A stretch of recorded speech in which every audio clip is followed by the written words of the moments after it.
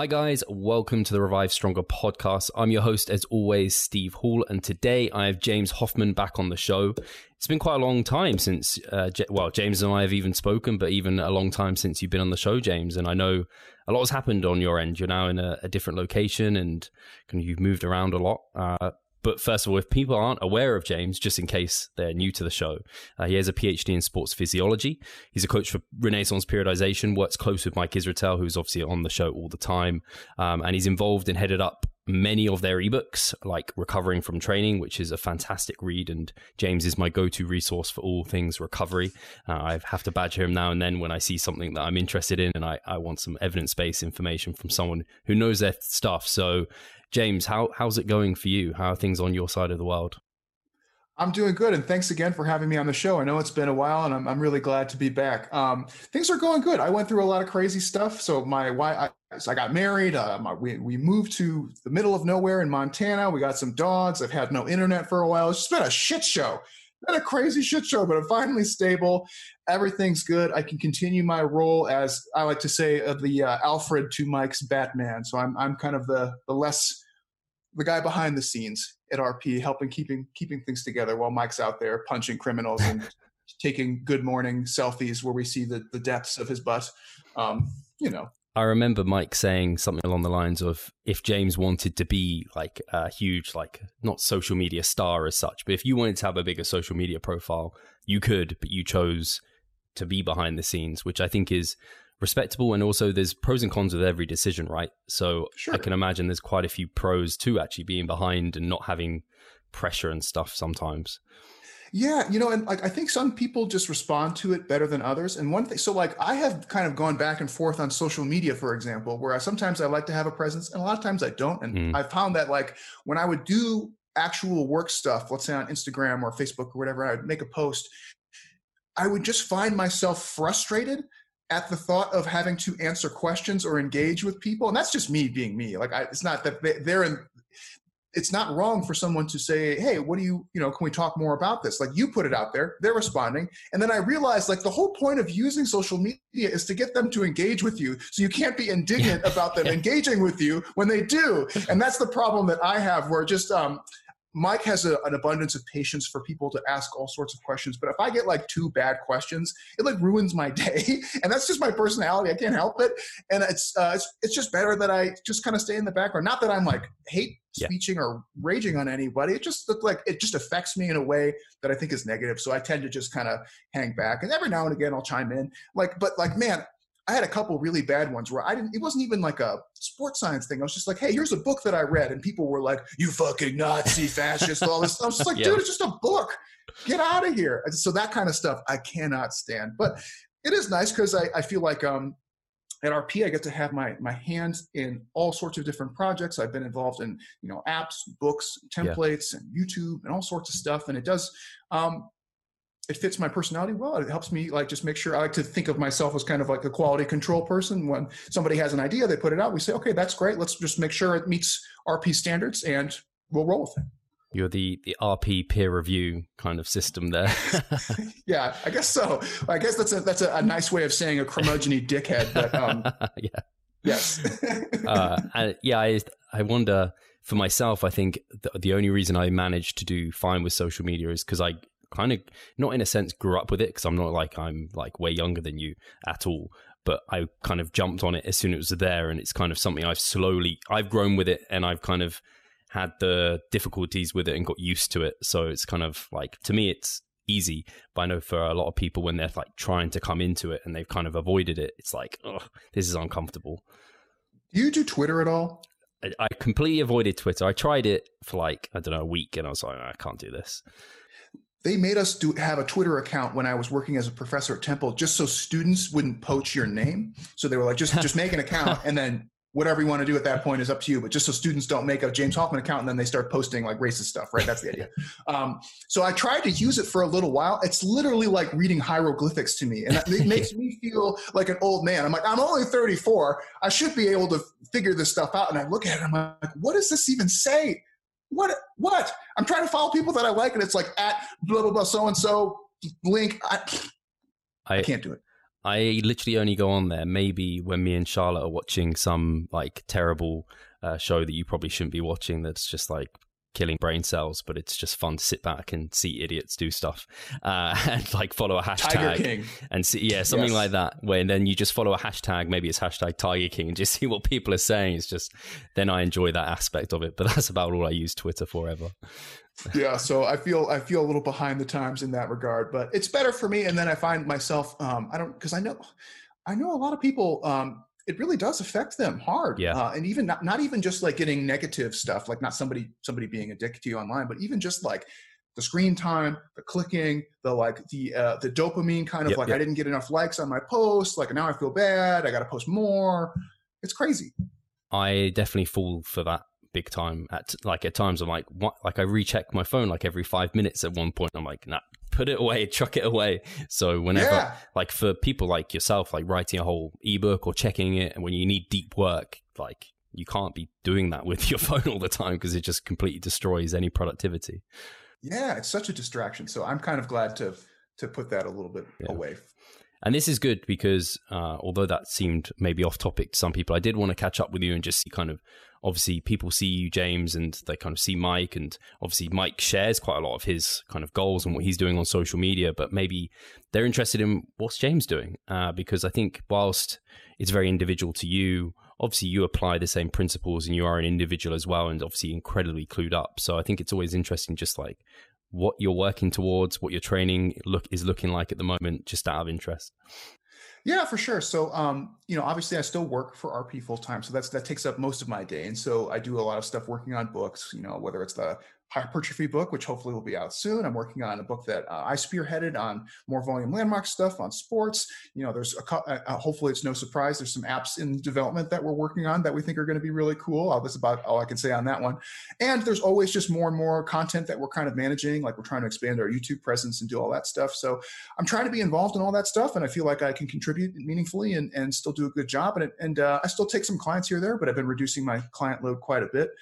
In terms of like training stuff, I'm kind of in like a fun spot for myself where I don't really do a lot of hard dieting anymore, because I found that was really what was sucking a lot of the joy and just time and frustration out of my life a lot of the times. And I got to a point where I had gotten like pretty big. I think the heaviest I got was around 250 pounds. So what's that, like 112-ish kilos, somewhere around there? Yeah, sounds about right. And I was big and strong, and what most men aspire to be at some point, where you're like, okay, I feel pretty good. But it just, carrying that much body weight and the fuss and rigor it took to maintain that size for myself, and the amount of things it excluded from my life in order to be that big, I just had this big epiphany where I was like, this sucks. Why am I this big? Yeah, it's great. I can deadlift over 500 pounds for reps, and I can squat over 400 for reps. This is fine. But I can't like go on hikes. I can't like spend time doing other things that I like to do. I like to be active and be outdoors and just live like an active lifestyle. And being that big and always wondering like, oh, if I go on a hike today, is it going to screw up my leg session tomorrow? Or like, ooh, I want to do this. I want to go hang out, or I want to, whatever. But I have this meal time that I kind of have to be fussy. And at one point, I just kind of got over it. Yeah.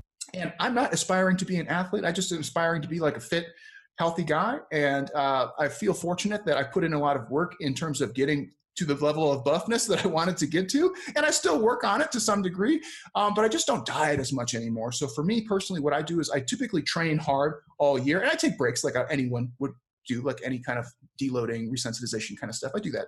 But I mostly train like MEV to MRV all the time in little kind of blocks of training, just like we would ask anyone else to.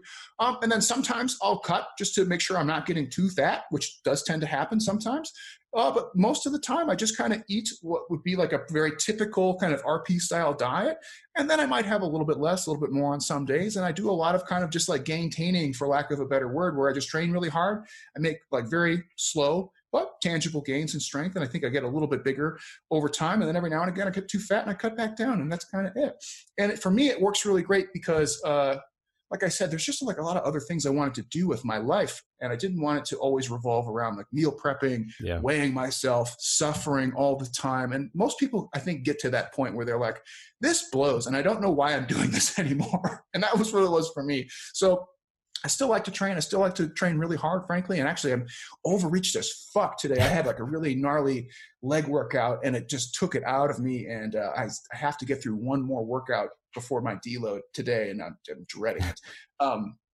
But yeah, I still train. I still try and be strong, and I feel fortunate in that it allows me to do a lot of things that I like to do. So I feel like I'm at the peak of the curve where I put in all the work in terms of getting how jacked I want to be. And now I can live my like weirdo Montana reclusive mountain man lifestyle where I can chop down trees and do all that stuff. So I feel good. I think that's probably refreshing for a lot of people to hear, only because I think a lot of the listeners are of kind of a Mike Israetel type of mentality where it is about like optimization, work all the hard all the time. And maybe they feel like if they're not doing that, they're not giving themselves their best, they're not doing their best. But there's also enjoyment to be had from the process, so you need to make sure you're enjoying it. And so to hear that you're still ultimately doing that just to a lesser degree, I think is always nice. I know actually when you came over and presented, you had a presentation kind of talking through the different kind of people in the gym, like your hardcore bodybuilder and then kind of your gym rat and then blah, blah, blah. And the amount of commitment you put towards it is going to it should differ.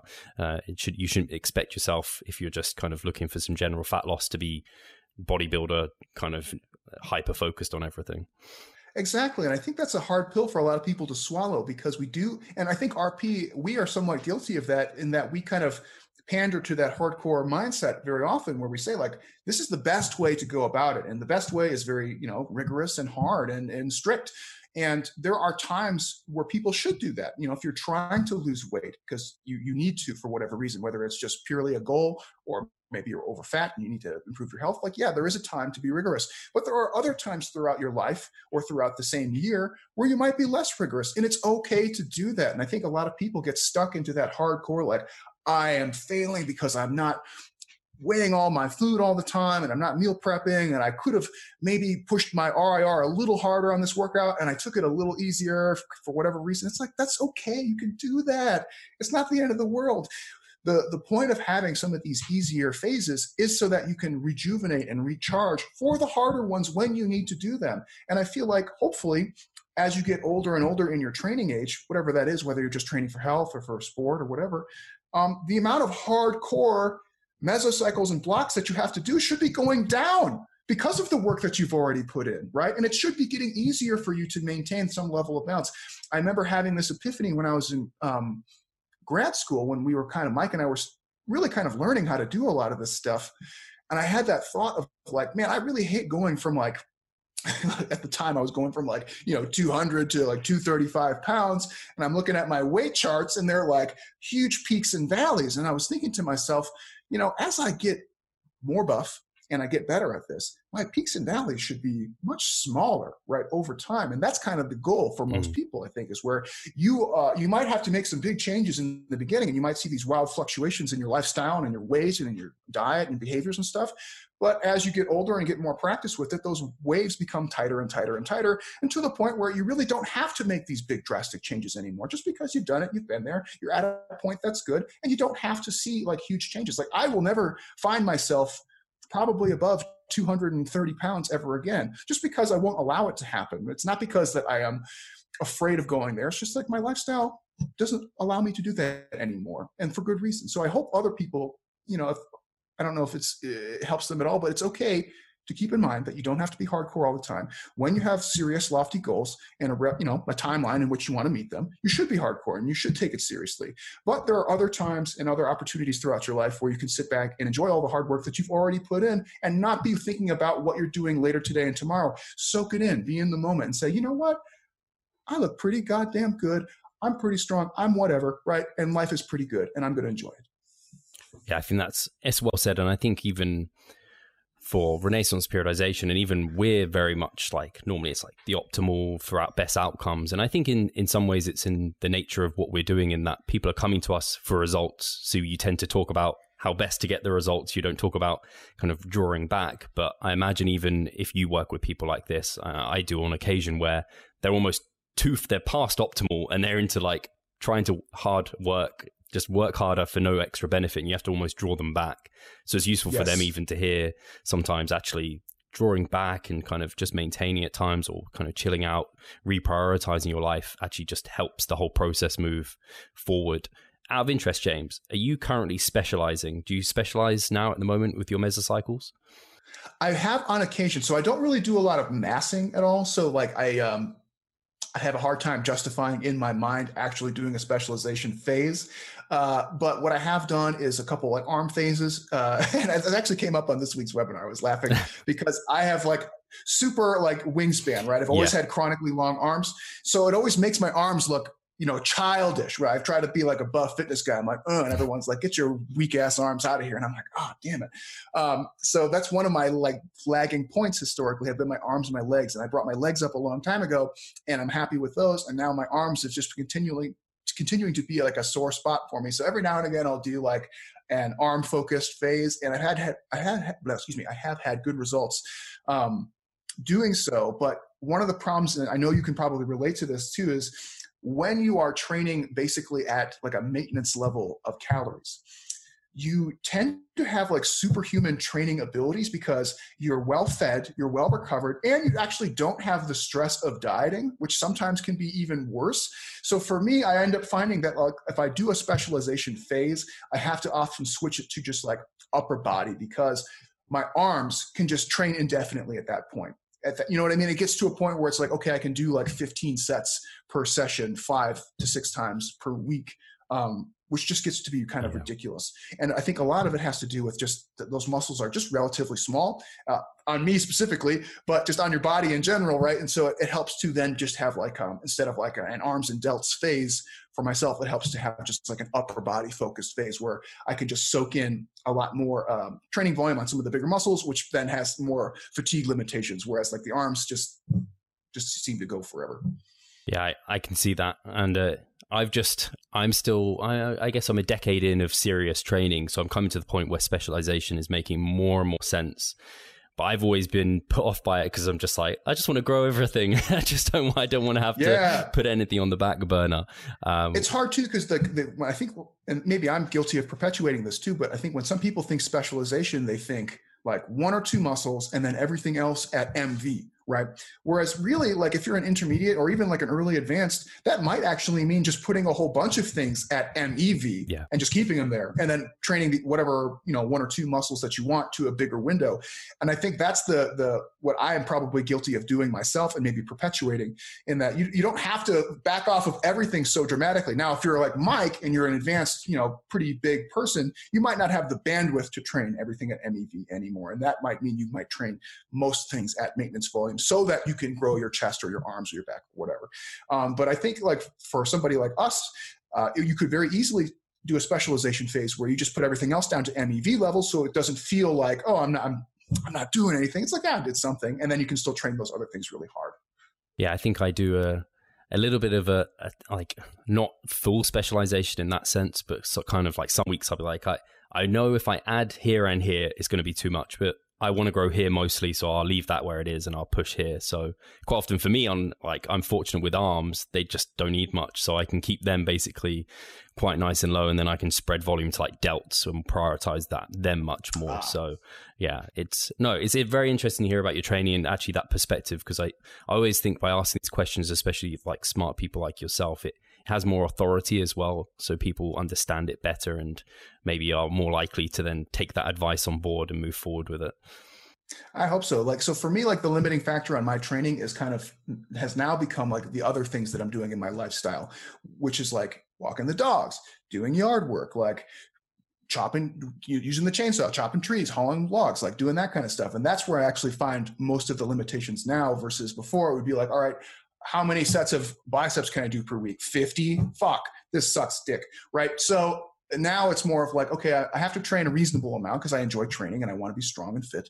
But I have all this other stuff that I want to do, and that really tends to put a cap. And so like, this is going to sound really stupid, but I have to put a cap on, for example, carrying logs for the fire pit. So I use a furnace to heat the home, right? So that means you have to be taking wood in and out pretty much all day, every day. And I found that carrying the big bag, I have like a big IKEA bag that I carry the logs in. And that is really starting to fuck up my forearms really bad to a point where it's becoming a problem. And I had to set a cap on that activity where I could only do three carries, like three, what's it called? What's that called? Shit. anyways, a strongman event where you carry the things in your hands. 3 of those per day, and that's like my limit. Otherwise, I can't actually train because I start to have forearm problems. So I basically have like a quota, a MRV per day of some activities. Otherwise, it fucks me up too bad. Hey, Pascal here. I just wanted to take a moment to talk about our membership site.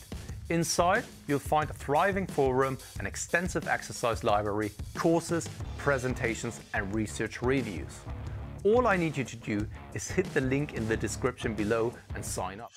I think it's actually, that reminds me of, so you said arms, you can go really high in volume. Yeah, farmer's carry, that's the one. With me for like calves, and I think this has come up on your RP webinars before, where like my feet sometimes can be the limiting factor to my calf training, where the calf muscles, mine just insert so high and they barely get involved when I walk and stuff. I barely feel them. I can do a lot of steps. My calves don't feel tired. My feet feel tired, and I end up getting feet issues by pushing my calf training so high. So really, yeah, I have had that in the past. I know I've felt that exact problem. Do you have like a really high calf MRV too? Yeah, they can go Yep. I can't even remember the last time they got sore. It might have been like BFR training or something I did like one time. They got was really novel. So they just... Do you do it? Do you do like Mike style where you take like less than a minute break on those? I have started to, because it just takes forever. Yeah, it takes forever. I remember one time I had Mike writing my training, and this was back in the day when my legs were a serious weak point. And he gave me, it was like the small of equivalent of a calf program. It was fucking like all calves all the time. And I was like, Mike, I'm so sick of doing these fucking calf raises. Can we do something? I was doing like 10 hours a week, it felt like, of calf raises. But the thing was, it worked. That was the other thing. You know what I mean? Where it's like, okay, calves look okay now. I guess Arnold Schwarzenegger would always talk about, like, I don't know, doing 100 calf raises a day or something. He'd say, just whenever you're like waiting around, just do some calf raises wherever you are, do some calf raises. You could probably tolerate it. Remember his old pictures? He would like stand in lakes and stuff so you couldn't see his calves because they were that bad. I didn't realize that was why. That's hilarious. That's great. Oh, yeah, if you ever get a chance to read his book, he talks about it. The Arnold's Encyclopedia. Is it in there? Oh, okay. I think I bought that just because, like, you buy it. Of course, because you need it on the bookshelf. That's why. I don't think I ever read it. I think I've just got it and it's just there. It's a lot of stupid, like Arnold kind of what you would expect, but there are some like funny insights that he has on some of that stuff. I like that. Cool. So apart from your own experiences, obviously you've been coaching for years. So I thought that'd be something cool to talk about. And actually before that, it was to talk about your weighted vest.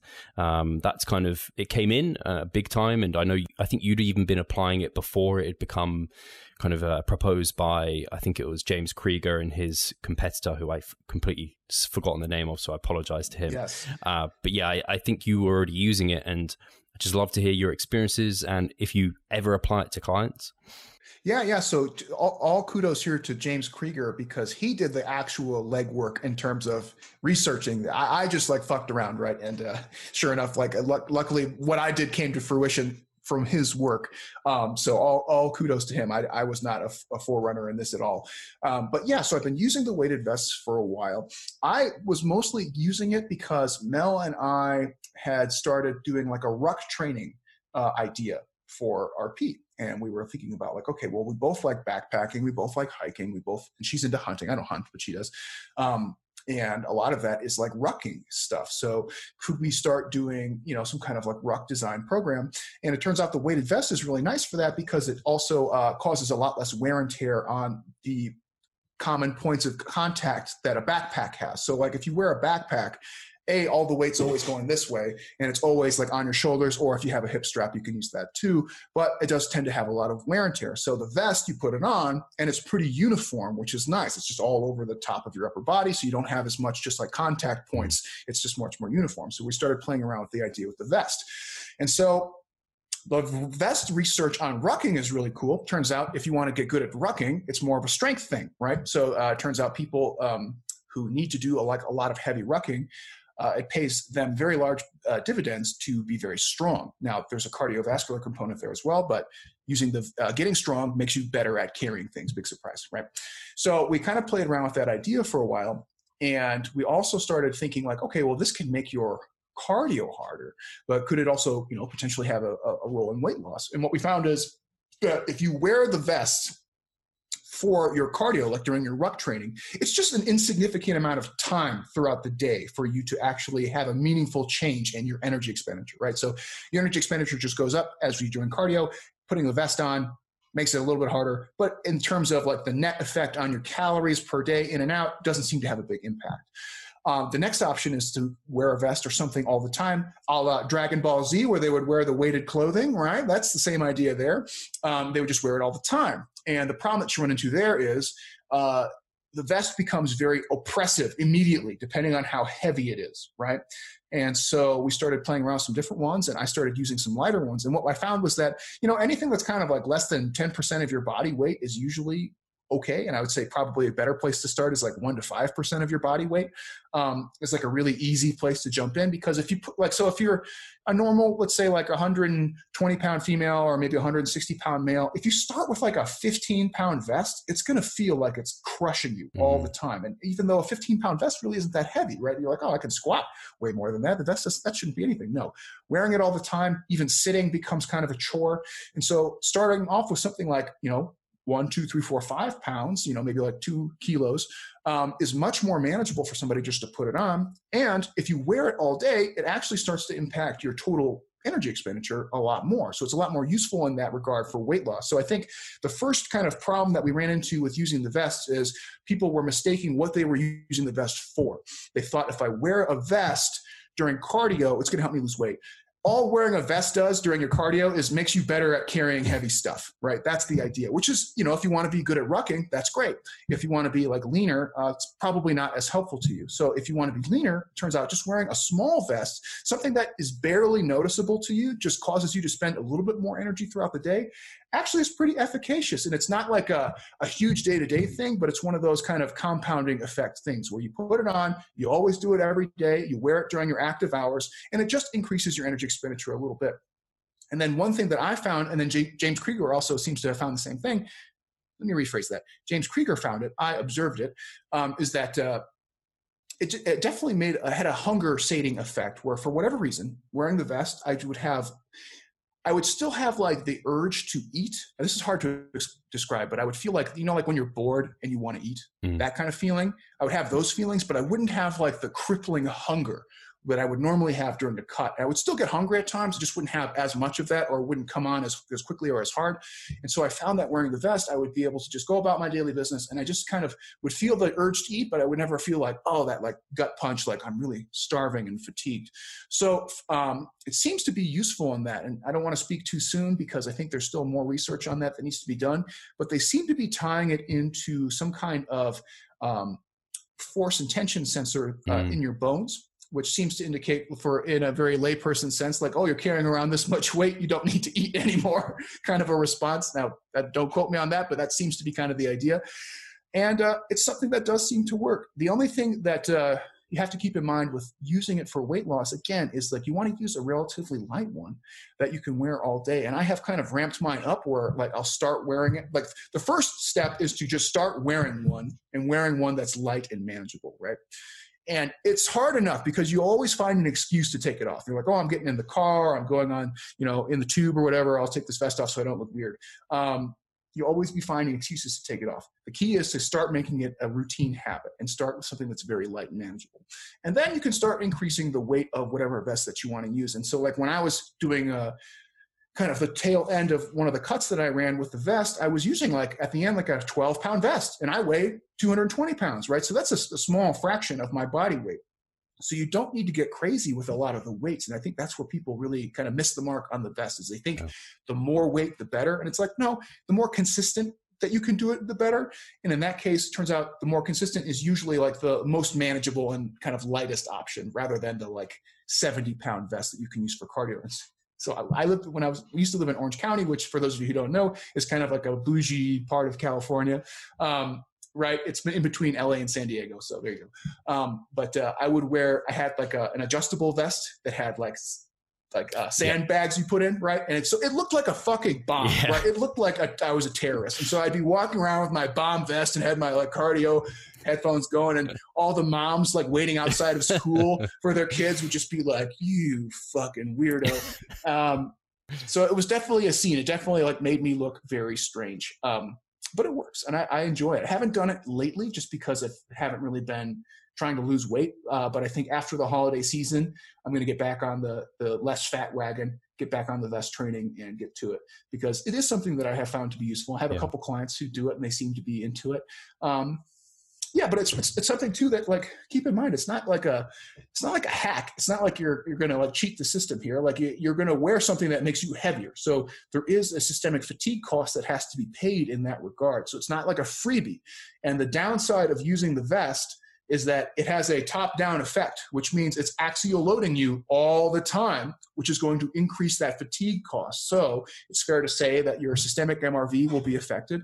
Other things like your erectors might be affected, even something like your calves. I found that my calves actually would start to crap out pretty quick on some of my cardio walks because of the extra weight. And then, of course, you get conditioned to it. The more you do it, the less they crap out. But in the beginning, it's definitely like, oh, you're just taking a walk and you're like, man, I'm feeling it in my calves. We're getting like a wicked calf pump right now. What's going on?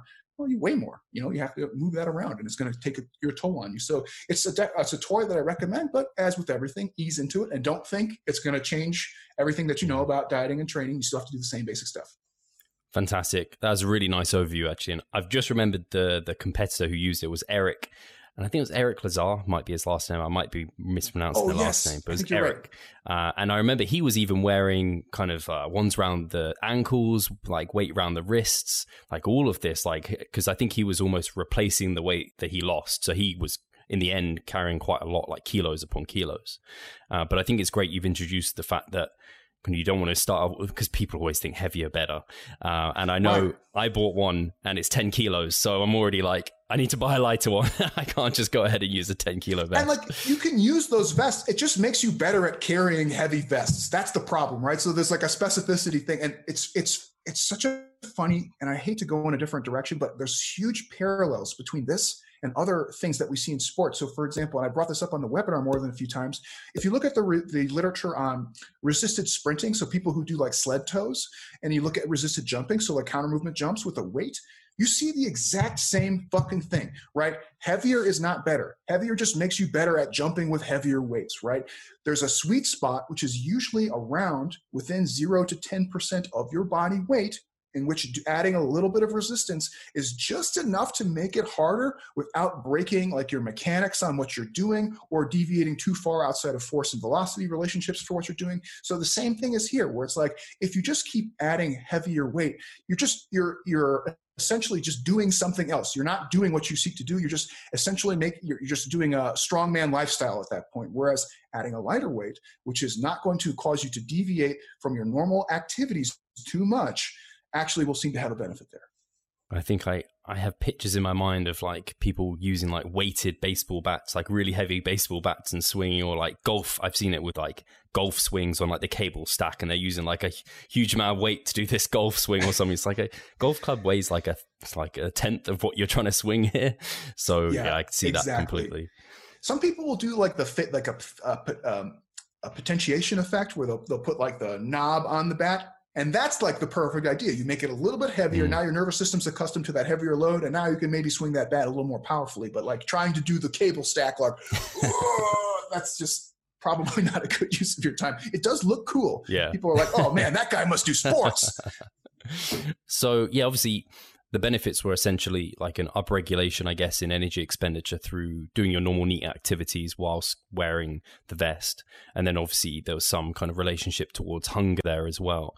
Was there anything, I think James talked about, and I'm pretty sure Eric was convinced that it allowed him to maintain more muscle doing it this way. Do you think there's any kind of regulators in terms of having the weight on you so the body's kind of holding on to more muscle tissue somehow through that mechanism? Could be. I think it's like such an insignificant, so if you're using a light load, which is what we're recommending that you do, I think the amount of load is so insignificant that maybe in some regards, like maybe in like your calves or in your erectors, you might be like kind of helping you achieve an MV into some degree, but I think it's such a small effect. I would be surprised. I will say, if you're using a heavy vest, and I think in their case, they were basically, like you said, he was replacing the weight that he had lost. And that's a substantial amount of load at that point, right? And that actually may be contributing more to an MV and maintaining your muscle mass. I actually find that when I'm doing the heavy ruck training, so I got up to, like 100 pounds on my vest at one point when I was doing the ruck stuff, my traps actually grew a little bit. Like my back got bigger at the top just from having that isometric load on my back for so long. So it's definitely feasible. I think that within the practical recommendations that we're using in terms of don't use a lot of weight, probably not. Yeah. But if you start increasing the load to the point that they were doing it, maybe. I think it's feasible. Cool. Fantastic. And then on a related note, kind of talking about non-exercise activity thermogenesis, like NEAT. So step counts. How do you use them with clients? Do you get them to track steps? And how do you like to practically apply that in terms of managing it up or down or keeping it steady? Yeah, so step counts is something that I have poo-pooed for a long time. And more recently, I think I've actually been finding them to be more useful, especially with kind of the COVID situation right now. I think it's particularly a useful tool. So usually for what I would do with clients is give them kind of like an LISS style cardio quota that I would ask them to hit per day. And I would try to make some point of saying like, this is not actually cardio. It's just an excuse for you to increase your NEAT. It's just like, just go move around for 30 minutes, right? That's the idea. And of course, they'd always think like, oh, I got to get on the treadmill and like get my heart rate up to this. And it's like, no, if that's not it, it's not cardio. It's just an excuse, a preset amount of time to move around. And so a lot of people are pretty good with that. They'll say like, oh yeah, I'm getting that done. And they'll just walk around for 30, and then you ramp it up, maybe 45, maybe even 60 minutes a day. Some people will struggle with that, especially if they are in the situation now where maybe they're working from home and their lifestyle is kind of topsy-turvy from what they're used to. And you can start having them do the step count. And a really simple way to start is just by making them aware that the step count is a thing, right? And you can download free apps. I know Dr. Mike has a thing that he's a big fan of, and I can't remember what it is, but maybe I can find out and send you guys a link or something. But it's just like, it's just a regular old step counter thing. And some of them are better than others. But the point being here is it doesn't matter if you have the fanciest one or the free one that you got on your phone.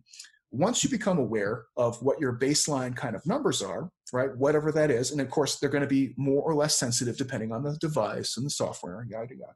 But once you're starting to get aware of what your baseline is, then you can actually start using that number to increase it and actually keep your NEAT a little bit higher throughout the day. And I think for people who are working from home or maybe doing a new kind of work situation or are busy and actually can't have a lot of dedicated time to go and do 45 minutes on the treadmill or 45 minutes walking around the neighborhood, the step count's a really nice alternative where they can just kind of keep track of how much they're moving around. And instead of having, a lunch break where you're going to take 30 minutes and sit and enjoy a nice coffee and a sandwich, maybe you take something quick to go, slam it, and just kind of watch a movie on Netflix for 30 minutes while walking around the office, something like that, basic stuff. So usually like what we recommend is just become aware of the step count first. Take like 1 to 2 weeks of just don't do anything different. Just do your normal thing, whatever your routine is that you're currently on, keep it. Look at your step count, look at the average that you get for like 1 to 2 weeks. And then from that point on, you can start to set some a little bit higher, loftier goals on your step counts if, for example, you're trying to lose weight. And that's a really easy way to get started. For more advanced people, like you can actually start having like step goals that you're seeking, but it's hard to kind of Google some of that stuff and say, well, what's a reasonable step goal? Well, it's like, well, it depends on what you do. Like if you look at somebody like me, I have a huge step count because I'm walking back and forth getting logs all fucking day from my yard, right? Whereas somebody else who works like in a downtown office, maybe they sit in front of a computer all day, they're going to have a really low step count. So sometimes it's kind of a comparing apples to oranges. So that's why I like to use your own data and say like, well, what is my norm? What is the thing that I do more often than not? And then I'm going to adjust that from there. Where if I try to compare, what I'm doing compared to like Mel's out hiking right now, so her step count is going to be nice and high compared to somebody else. They're all going to be different. So it's kind of hard to say like, well, 10,000 is a really good number. Like, is it? That might be like way too much for somebody who might only need a couple thousand to get going, but it is useful. And I think for people who particularly hate doing cardio, now, like granted, it's like cheeky and taboo to say I hate cardio. Like, congratulations, you hate cardio. You're unique, right? We all hate it. But I think if it causes you like immense pain and suffering to do it that way, step count's a great alternative because you get the same effect without the drudgery of being on the treadmill or the bike for that one. I know the analogy I always think of is like kind of like turning your kind of car on, but just like sitting there. You're just burning energy at this point. You're not trying to achieve anything through this. Yeah. And I do it exactly the same way. I don't know when I started doing it that way, but it became very obvious that, like you said, you can't just give someone 10,000. You need to see where they're at first. So I tend to do the same, get them to track it for a week, get an average. And then I'm like, if it looks fine, just leave it. Or if we want to up it or down it. And the only question I would have, James, I don't know if you know kind of any information. I don't even know if it's out there. Is there like a minimum you'd like to see someone achieving for, like, assuming we're talking people training maybe 4+ times a week for hypertrophy, higher volume? Is there then a minimum someone should be achieving just for like health and well-being, do you think? There probably is, though I typically would say, like, if you're doing good hypertrophy training 4 times per week, you're pretty much hitting your exercise quota at that point that you need. You're going above and beyond what you need for general health. I think there's definitely like a cardiovascular component that you could entertain with like either some dedicated cardio or step counting. What that is, I don't know. What I can tell you is that some common recommendations that you'll see in like ACSM and health promotion kind of stuff is like 15 to 20 minutes 2 times per week is enough to hit like your basic cardiovascular needs for in terms of exercise. That's like exercise walking. So like a brisk walk, that's enough for you to like not be dying of heart disease. So, you know, take that and estimate how many steps are from there. Probably not a ton. And if you live, the other thing is like, if you live an active lifestyle, and I think that's probably the biggest mitigator. Like if you're somebody who's always just, you're not a couch potato, right? If you're somebody who's not a couch potato, you're probably good. You don't even have to count it. And frankly, like if you're not dieting, you might not have to count them at all. Like you might only count them when you start doing a diet program, just so you can use it as a tool to help you with your weight loss. I think for people though who might find themselves in that couch potato mode a lot of the time, like when they're not at work, they're, you know, on the couch doing Netflix. Yeah, you might start thinking about hitting a minimum of steps. What that is, I'm not sure, but I would say, you know, again, like 15 minutes twice a week of brisk walking, whatever that is, it can't be that much. What, like not much 1,000 at all. Yeah. Something? I don't know. Something similar. That's like per week. Yeah. So there's definitely some number out there, but I think if you're exercising regularly and you're living an active lifestyle, you probably don't have to worry about it. Interesting. That's awesome. And then on the other hand, have you ever had it with clients where you've had to kind of reduce it down, like where they've just wanted to add and add and add, and they get potentially a bit obsessed or going over too much? Yeah. So you kind of have a couple situations where, one, like if you have somebody who's doing like more than an hour of cardio per day or that equivalent of like doing steps, a very reasonable question can be made of like, you probably could tolerate more training at this point, right? If you can tolerate that much cardio and or just activity, like you could probably just train more at this point. See, it seems like systemic fatigue or even local fatigue is not an issue for you. So that's usually my first concern. So they'll send me their little mesocycle summary sheet and everything will be like, great. And then they'll be like, I did an hour and a half of cardio per day. I'm like, all sets get bumped up by 2. Now let's see how that goes, right? MEV and MRV all go up by 2, shift the whole thing up, right? The other situation that I have found, and this is something it's a little, you know, taboo to talk about, I suppose, but I get to what I call black hole clients where they just want to obliterate themselves in a non-productive way. And sometimes that's tied in with like disordered eating behavior. Sometimes it's not. But I have had clients where I'm just, you know, it gets to a point where it's just like, what do you want out of this? Do you want to just be infinitely smaller to the point? Like, that's why I call them black hole clients. Cause it's like, you look amazing. You're healthy. You're buff. You're strong. You're everything that you want. But for some reason, you just want to keep like doing cardio stuff until you weigh less. And what that weight is seems to just keep going down, down, down, down, down infinitely to a black hole status. So I have had people where I think I struggle with this one because there's not a right or wrong answer, but I think there's only so much you can do as a like if you're in my position, or I think you're in a very similar position where maybe you're doing remote coaching and you say, you know, like, hey, maybe take step back, look at where you are, be in the moment right now, because you're thinking about like what you want tomorrow, what you want next week, what you want next year. Be in the moment right now. Look at where you are. Where you are is fantastic. It took a long time and a lot of work, whether it was diet, training, cardio, all of the above. And now you've got abs, you got veins, you're strong, you have, you know, like people like your Instagram pictures, whatever it is, you're there. You did it. Why do you want to be infinitely smaller? Or why do you want to do all these other crazy things? And sometimes you can kind of help people get there. And then other times you have to take it to the next level, which is usually getting clinical help, whether it's like a psychiatrist, psychologist, something along those lines, or even if it's disordered eating, like, you might have to get them with a nutritionist or a medical doctor. It does happen. And so, yeah, I find that sometimes you do have to get people to dial it back, and you have to get them to recognize, like, why are you continuing to do this? What more do you want? Do you just want to weigh 50 pounds, 25 kilos? Like, that's no good. Nobody wants that. That's crazy. Yeah, and I think sometimes the cardio can be the guilty. I say cardio, but what I mean is that the NEAT activities can be the big perpetuating factor there.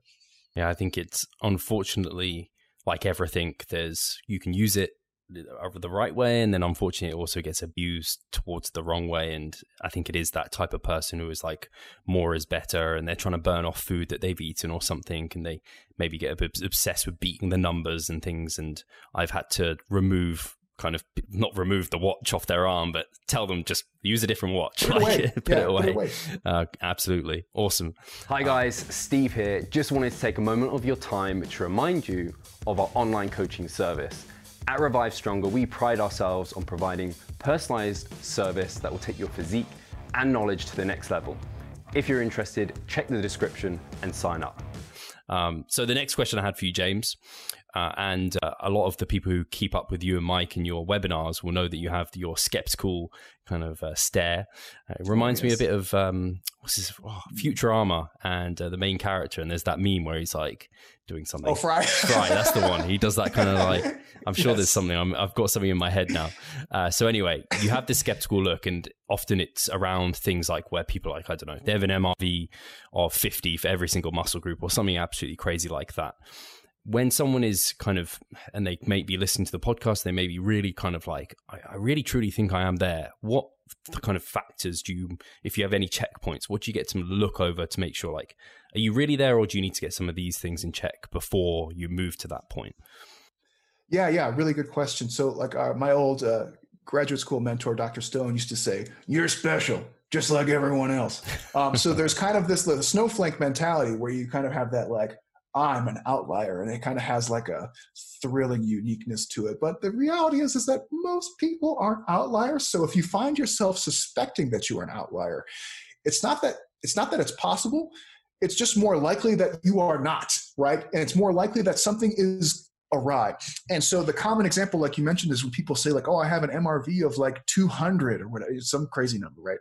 And when we hear that, and this is going to sound bad, bear with me, but typically when we see that, it's usually like a 70 kilo male who's like 22 years old, and you watch their lifting video and they have terrible lifting form and have no clue what they're doing, right? And it's one of those where you just know, because you're like I was there, I did all the same shit, I know exactly what you're doing, and you're a little bit misguided, so I'm going to help you get there. But I give you that skeptical eye because what usually is happening is you're using the kind of the science stuff to try and justify like doing weird stuff and saying that you're an outlier. So usually what we look for is like, okay, in the case of like a really high MRV, the first one that I'll usually go to is like, have you individualized your technique for whatever movements that you're using in training? And so typically what we find is that most people will just be doing what we kind of jokingly will call movement training rather than muscle training. So you watch them do bench press and it's just like this kind of shit, right? And you're like, yeah, of course your bench press MRV is 1,000 because you're doing crappy bench presses, right? And so what we do is we say, okay, why don't we take a look at that technique? Are you getting a good mind-muscle connection? Are you using, controlled eccentrics, maybe a pause or something on some of your techniques? Are you actually feeling it in your chest by the time you're done? Because if you're not feeling it in your chest and you're calling that a set of chest, it's effectively just garbage volume at that point, right? So that's usually the first skeptical. Actually, that's probably the main one. I'm trying to think of what are the other ones that usually come up. But that's usually, it's like 90% of the time, it's because people are doing movement training and not muscle training. And that's okay. All of us, if you come from a sporting background, myself included, that's what you're trained to do. You're trained to do movement training. You're trained to move a lot of weight. You're trained to move really fast. And you're not really concerned about like, did I get a good pump? I don't know. Am I going to rate it a 2 or a 3? I'm not sure. You don't care about that shit. You're just it's like, okay, how much weight's on the bar? Okay, 5 reps, boom, done. So that's usually the thing for me is people who they're being thoughtful on, this is the skeptical eyebrow right here. You're being really thoughtful on the complicated stuff but you're completely missing the basic stuff. You're overlooking the fundamental stuff, and you're trying to look at it 3 steps ahead of where you actually are. So you're concerned about what your MEV is and your MRV is, but you don't know how to bench press. That's the problem, right? That's where that skeptical eyebrow comes out. And we just say, and that's okay. You can be in that place. You can be that guy. It shows that you're ambitious and that you want to learn. But at the same time, recognize where you're at. Let's go back to the drawing board and let's fix some of this basic shit, right? The same thing like what we talked about with the recovery principles for so long. Like most people want to jump into massage therapy and cryo, and it's like, yeah, that's fine. Did you do the basic shit right? Like, are your training volumes good? Or is your lifestyle reasonable? Is your nutrition reasonable? No? Oh, we'll fix that shit. Doesn't matter how much massage you get at this point, right? Same idea here. So usually when we kind of look at some of those things, we say like, are you overstepping the foundational stuff and looking at the advanced stuff? And more often than not, I think that's where that is. And that's where like the skeptical eye comes from, because you know it. You know that's what you're doing. I know you don't know what you're doing. And that's okay. You can get there. And the thing is, like, you just don't want to, if you find yourself in one of those positions where you're like, I think I have the highest MRV ever. Like, you probably don't. You're probably doing something wrong. And that's okay. But it's the idea of like, am I truly an outlier? Like, probably not. You're most likely a normal person, like all of us, and you just have to tweak a few things. There are some people, though, like who have really, really low MEV, MRV windows. There are some people who have really, really high MEV, MRV windows, and that's perfectly okay, too. The ones that we list on the website in our Hypertrophy Hub are averages. This is where like we expect most people to fall under. You might be like on the tails of those recommendations. You might even be outside of those recommendations a lot. But if you're like 2 magnitudes outside of those recommendations, I would say probably just need to look inward at what you're doing, reevaluate your training. Am I actually doing a good job with all of my exercise techniques? Am I doing a good job with like my frequency per week, things like that, and then go from there. I like that, because it's the kind of the thing I'm thinking of is people putting the cart before the horse. And that's exactly. That's like the saying that was ringing true there. And technique, and it seems so fundamental, yet so many people like to skip over it. And actually it's crazy because, like you said there, you talk about pump disruption, particularly you guys focus on that, I would say, more than maybe some other kind of people within the evidence-based sphere. But for me, those kind of ideas and that mind muscle connection that kind of links to kind of bridge the gap from a lots of strength training literature and kind of maybe sport literature where there's great textbooks, but there's not that for the bodybuilder. But when I started focusing more on those sort of factors, I just started getting way more from my training, where I'd just go through the motions, go through the movements. I'd be like, oh yeah, I'm doing a squat. That's good for my quads. And I'd barely grow my quads, and I grow like massive adductors and like big glutes, because I wasn't doing it for my quads. I was doing it just as a squat. Whereas when you start kind of, I just love that you guys introduced that to kind of growing for hypertrophy, because I just think that's kind of a missing element, and it can be easily poo-pooed, I think, because it's not necessarily scientifically evidenced. It's not like they don't research those areas as much. But when you think about it kind of, and you use it within practice, within the principles of what we know is scientifically evidenced for hypertrophy, that I just find it bridges that gap so nicely. Yeah, I'm glad. And it's one of those funny things too. Like when you have that exact example is really funny, where you're like, okay, I just did a set of squats. Where do I feel it? Well, I really feel it in my adductors. Good thing my quads are growing, right? Like, probably not, right? Like maybe a little bit, but it's good. It's like a good, your technique is kind of like your foundation, right? We say like, if I do the technique externally correct for the most part, I'm probably getting what I want. And then you add something like a mind muscle connection, or like a sense of tension or burning, or all the above. That's a way of kind of second checking what you're doing. So I know my technique is good on the squat, but I don't actually feel it in my quads at all. I just feel it like in my adductors and in my groin. It's like, well, that's probably getting all the pump in there. That's the reactive hyperemia, because that's the muscle that's probably working harder than anything else, right? And then you go, oh, well, okay, that's great. Maybe I should think about trying something else that I feel it more in the muscle that I'm actually trying to target. The pump is a tough one. And I actually, Mike and I didn't always see eye to eye. And I've kind of come around, because it tends to be more of like a qualitative thing. It's like not a quantitative thing. And typically as physiologists, we try to look at the things that we can measure and say like, hey, this is something we can document. You can show numbers, right? The pump is like, where do you feel it? And people are notoriously bad at these kind of qualitative assessments. So I'm always like, yeah, the pump makes sense in principle, but can you actually use it in a meaningful way? And so Mike was always felt really strongly about it, and kudos to him on that. I was more skeptical, big surprise there. But I think like that middle ground of saying like the pump's not the end all be all, but if you're not getting a pump in the muscle that you're targeting, something's probably wrong, right? If you're doing a bench press and you're getting a bigger delt pump than a pec pump, like it's probably at least good secondary evidence to say, maybe you need to adjust your technique so you feel more in your chest. Because why does the pump happen? The pump happens from reactive hyperemia, which is basically when you're exercising a muscle. As the muscle is contracting, it kind of occludes itself for a little while. It builds up metabolites, just like if you did BFR training, same idea, except the muscle's doing it to itself.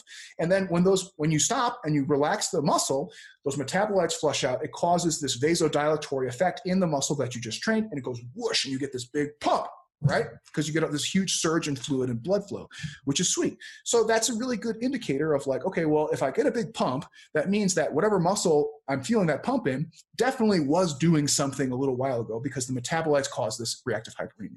So it's has a very strong theoretical basis. But again, you ask a lot of people, and I'm sure you have this with your clients, like, oh, did you feel it? Where'd you feel a pump? They're like, I don't know what that is. And you're like, or they just took a huge dose of Viagra or something. And you're like, I feel a pump all right. And you're like, get out of here, gross, you pervert. That's not what I'm talking about.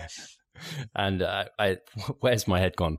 So we brought up Arnie and his encyclopedia. I'm like, just think of Arnold. Like he was talking about the pump, and I always humming and all that. Yeah, yeah. I always use a balloon as if it's full to like bursting. That's kind of the way I get people to try and visualize it. And I guess in that sense, it's like that's the theory behind cell swelling and kind of that pathway to hypertrophy, is that kind of that muscle cells filling up and it's kind of needs to reinforce itself to grow better. And actually, it's just made me think of something, because I know you're relatively a fan of pre-workouts, and some of them have agents in there. That's nothing to be proud of. That's just drug addiction, right?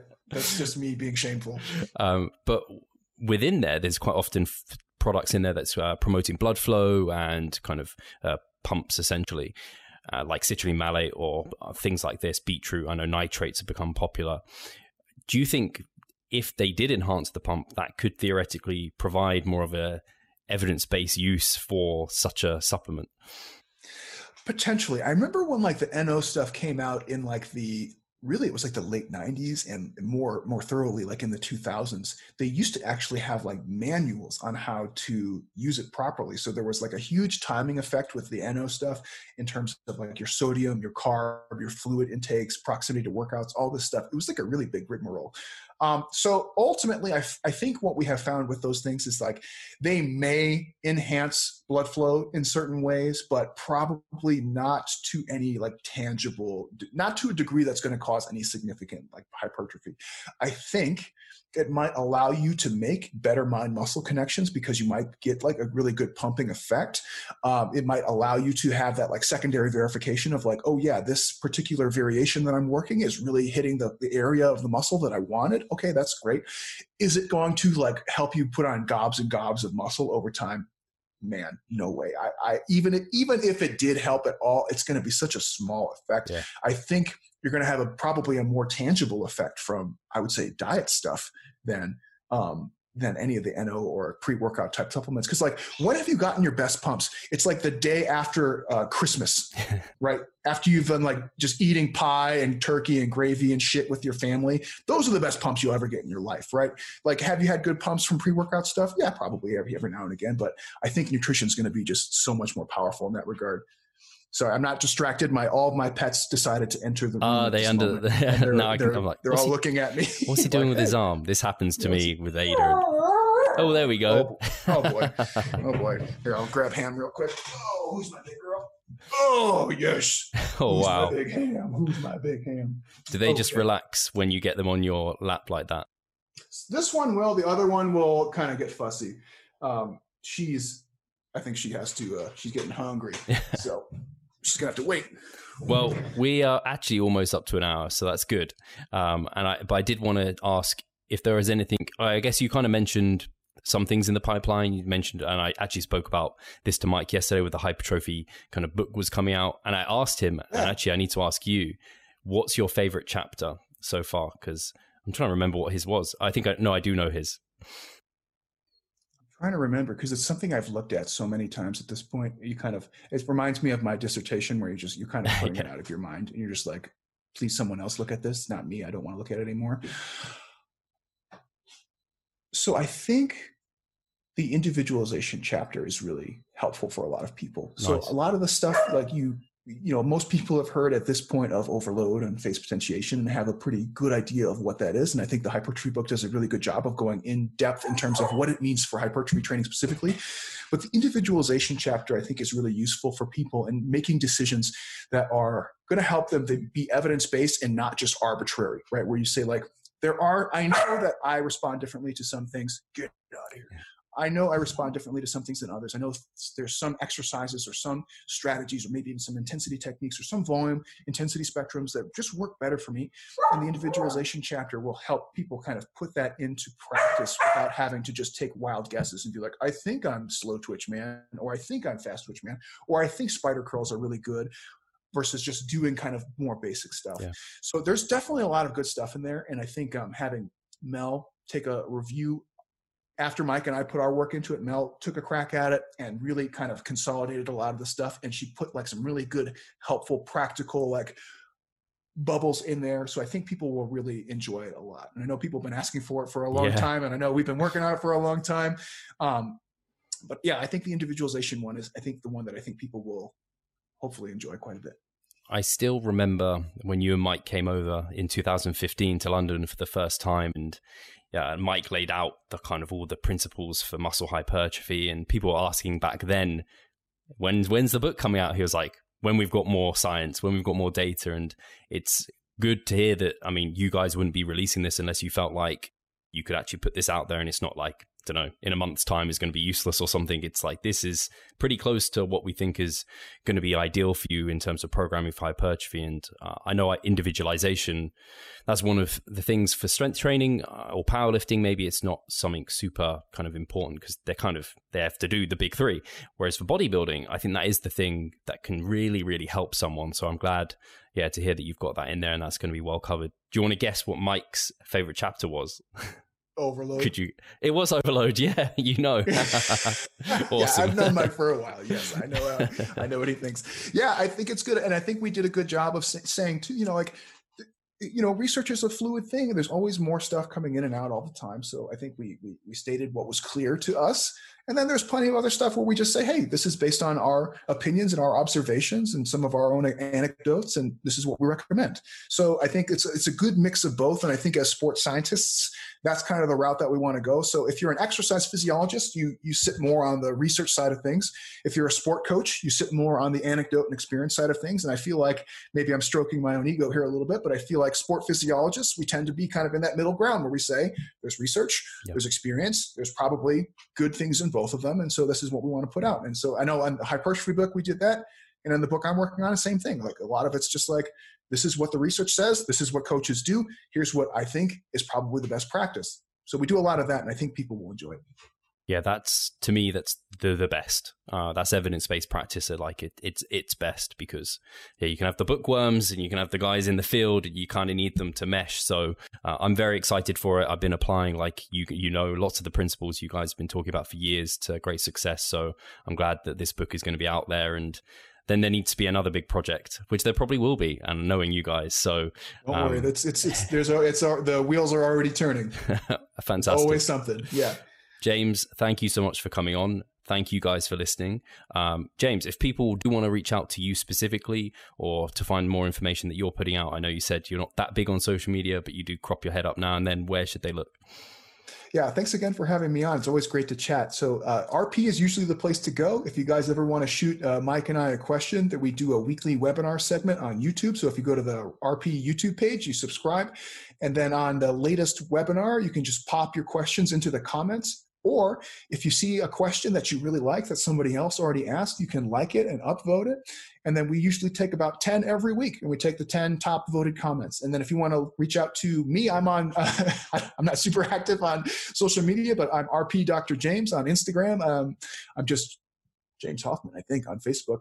But RP is usually the way to go. So I'm usually, if you ever reach out to RP, I'll be in the background somewhere. I'm the creepy guy, like looking through the picture in the picture frame or something, but I'll be there. Thank you so much, James. And thank you once again for listening, guys. We'll talk to you soon.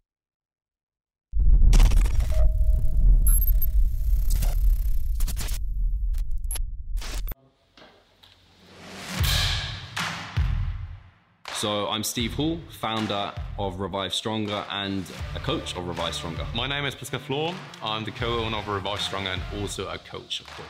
Revive Stronger has probably been going solidly for 3 years, roughly about 3 years. Revive Stronger, to me, it is becoming kind of my child, my foster child. It's the gathering and getting together of like-minded people.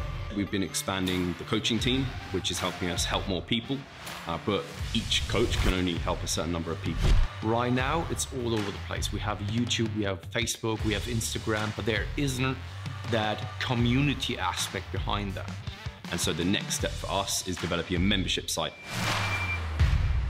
So basically, we want to create a family and a community that is then benefiting from another.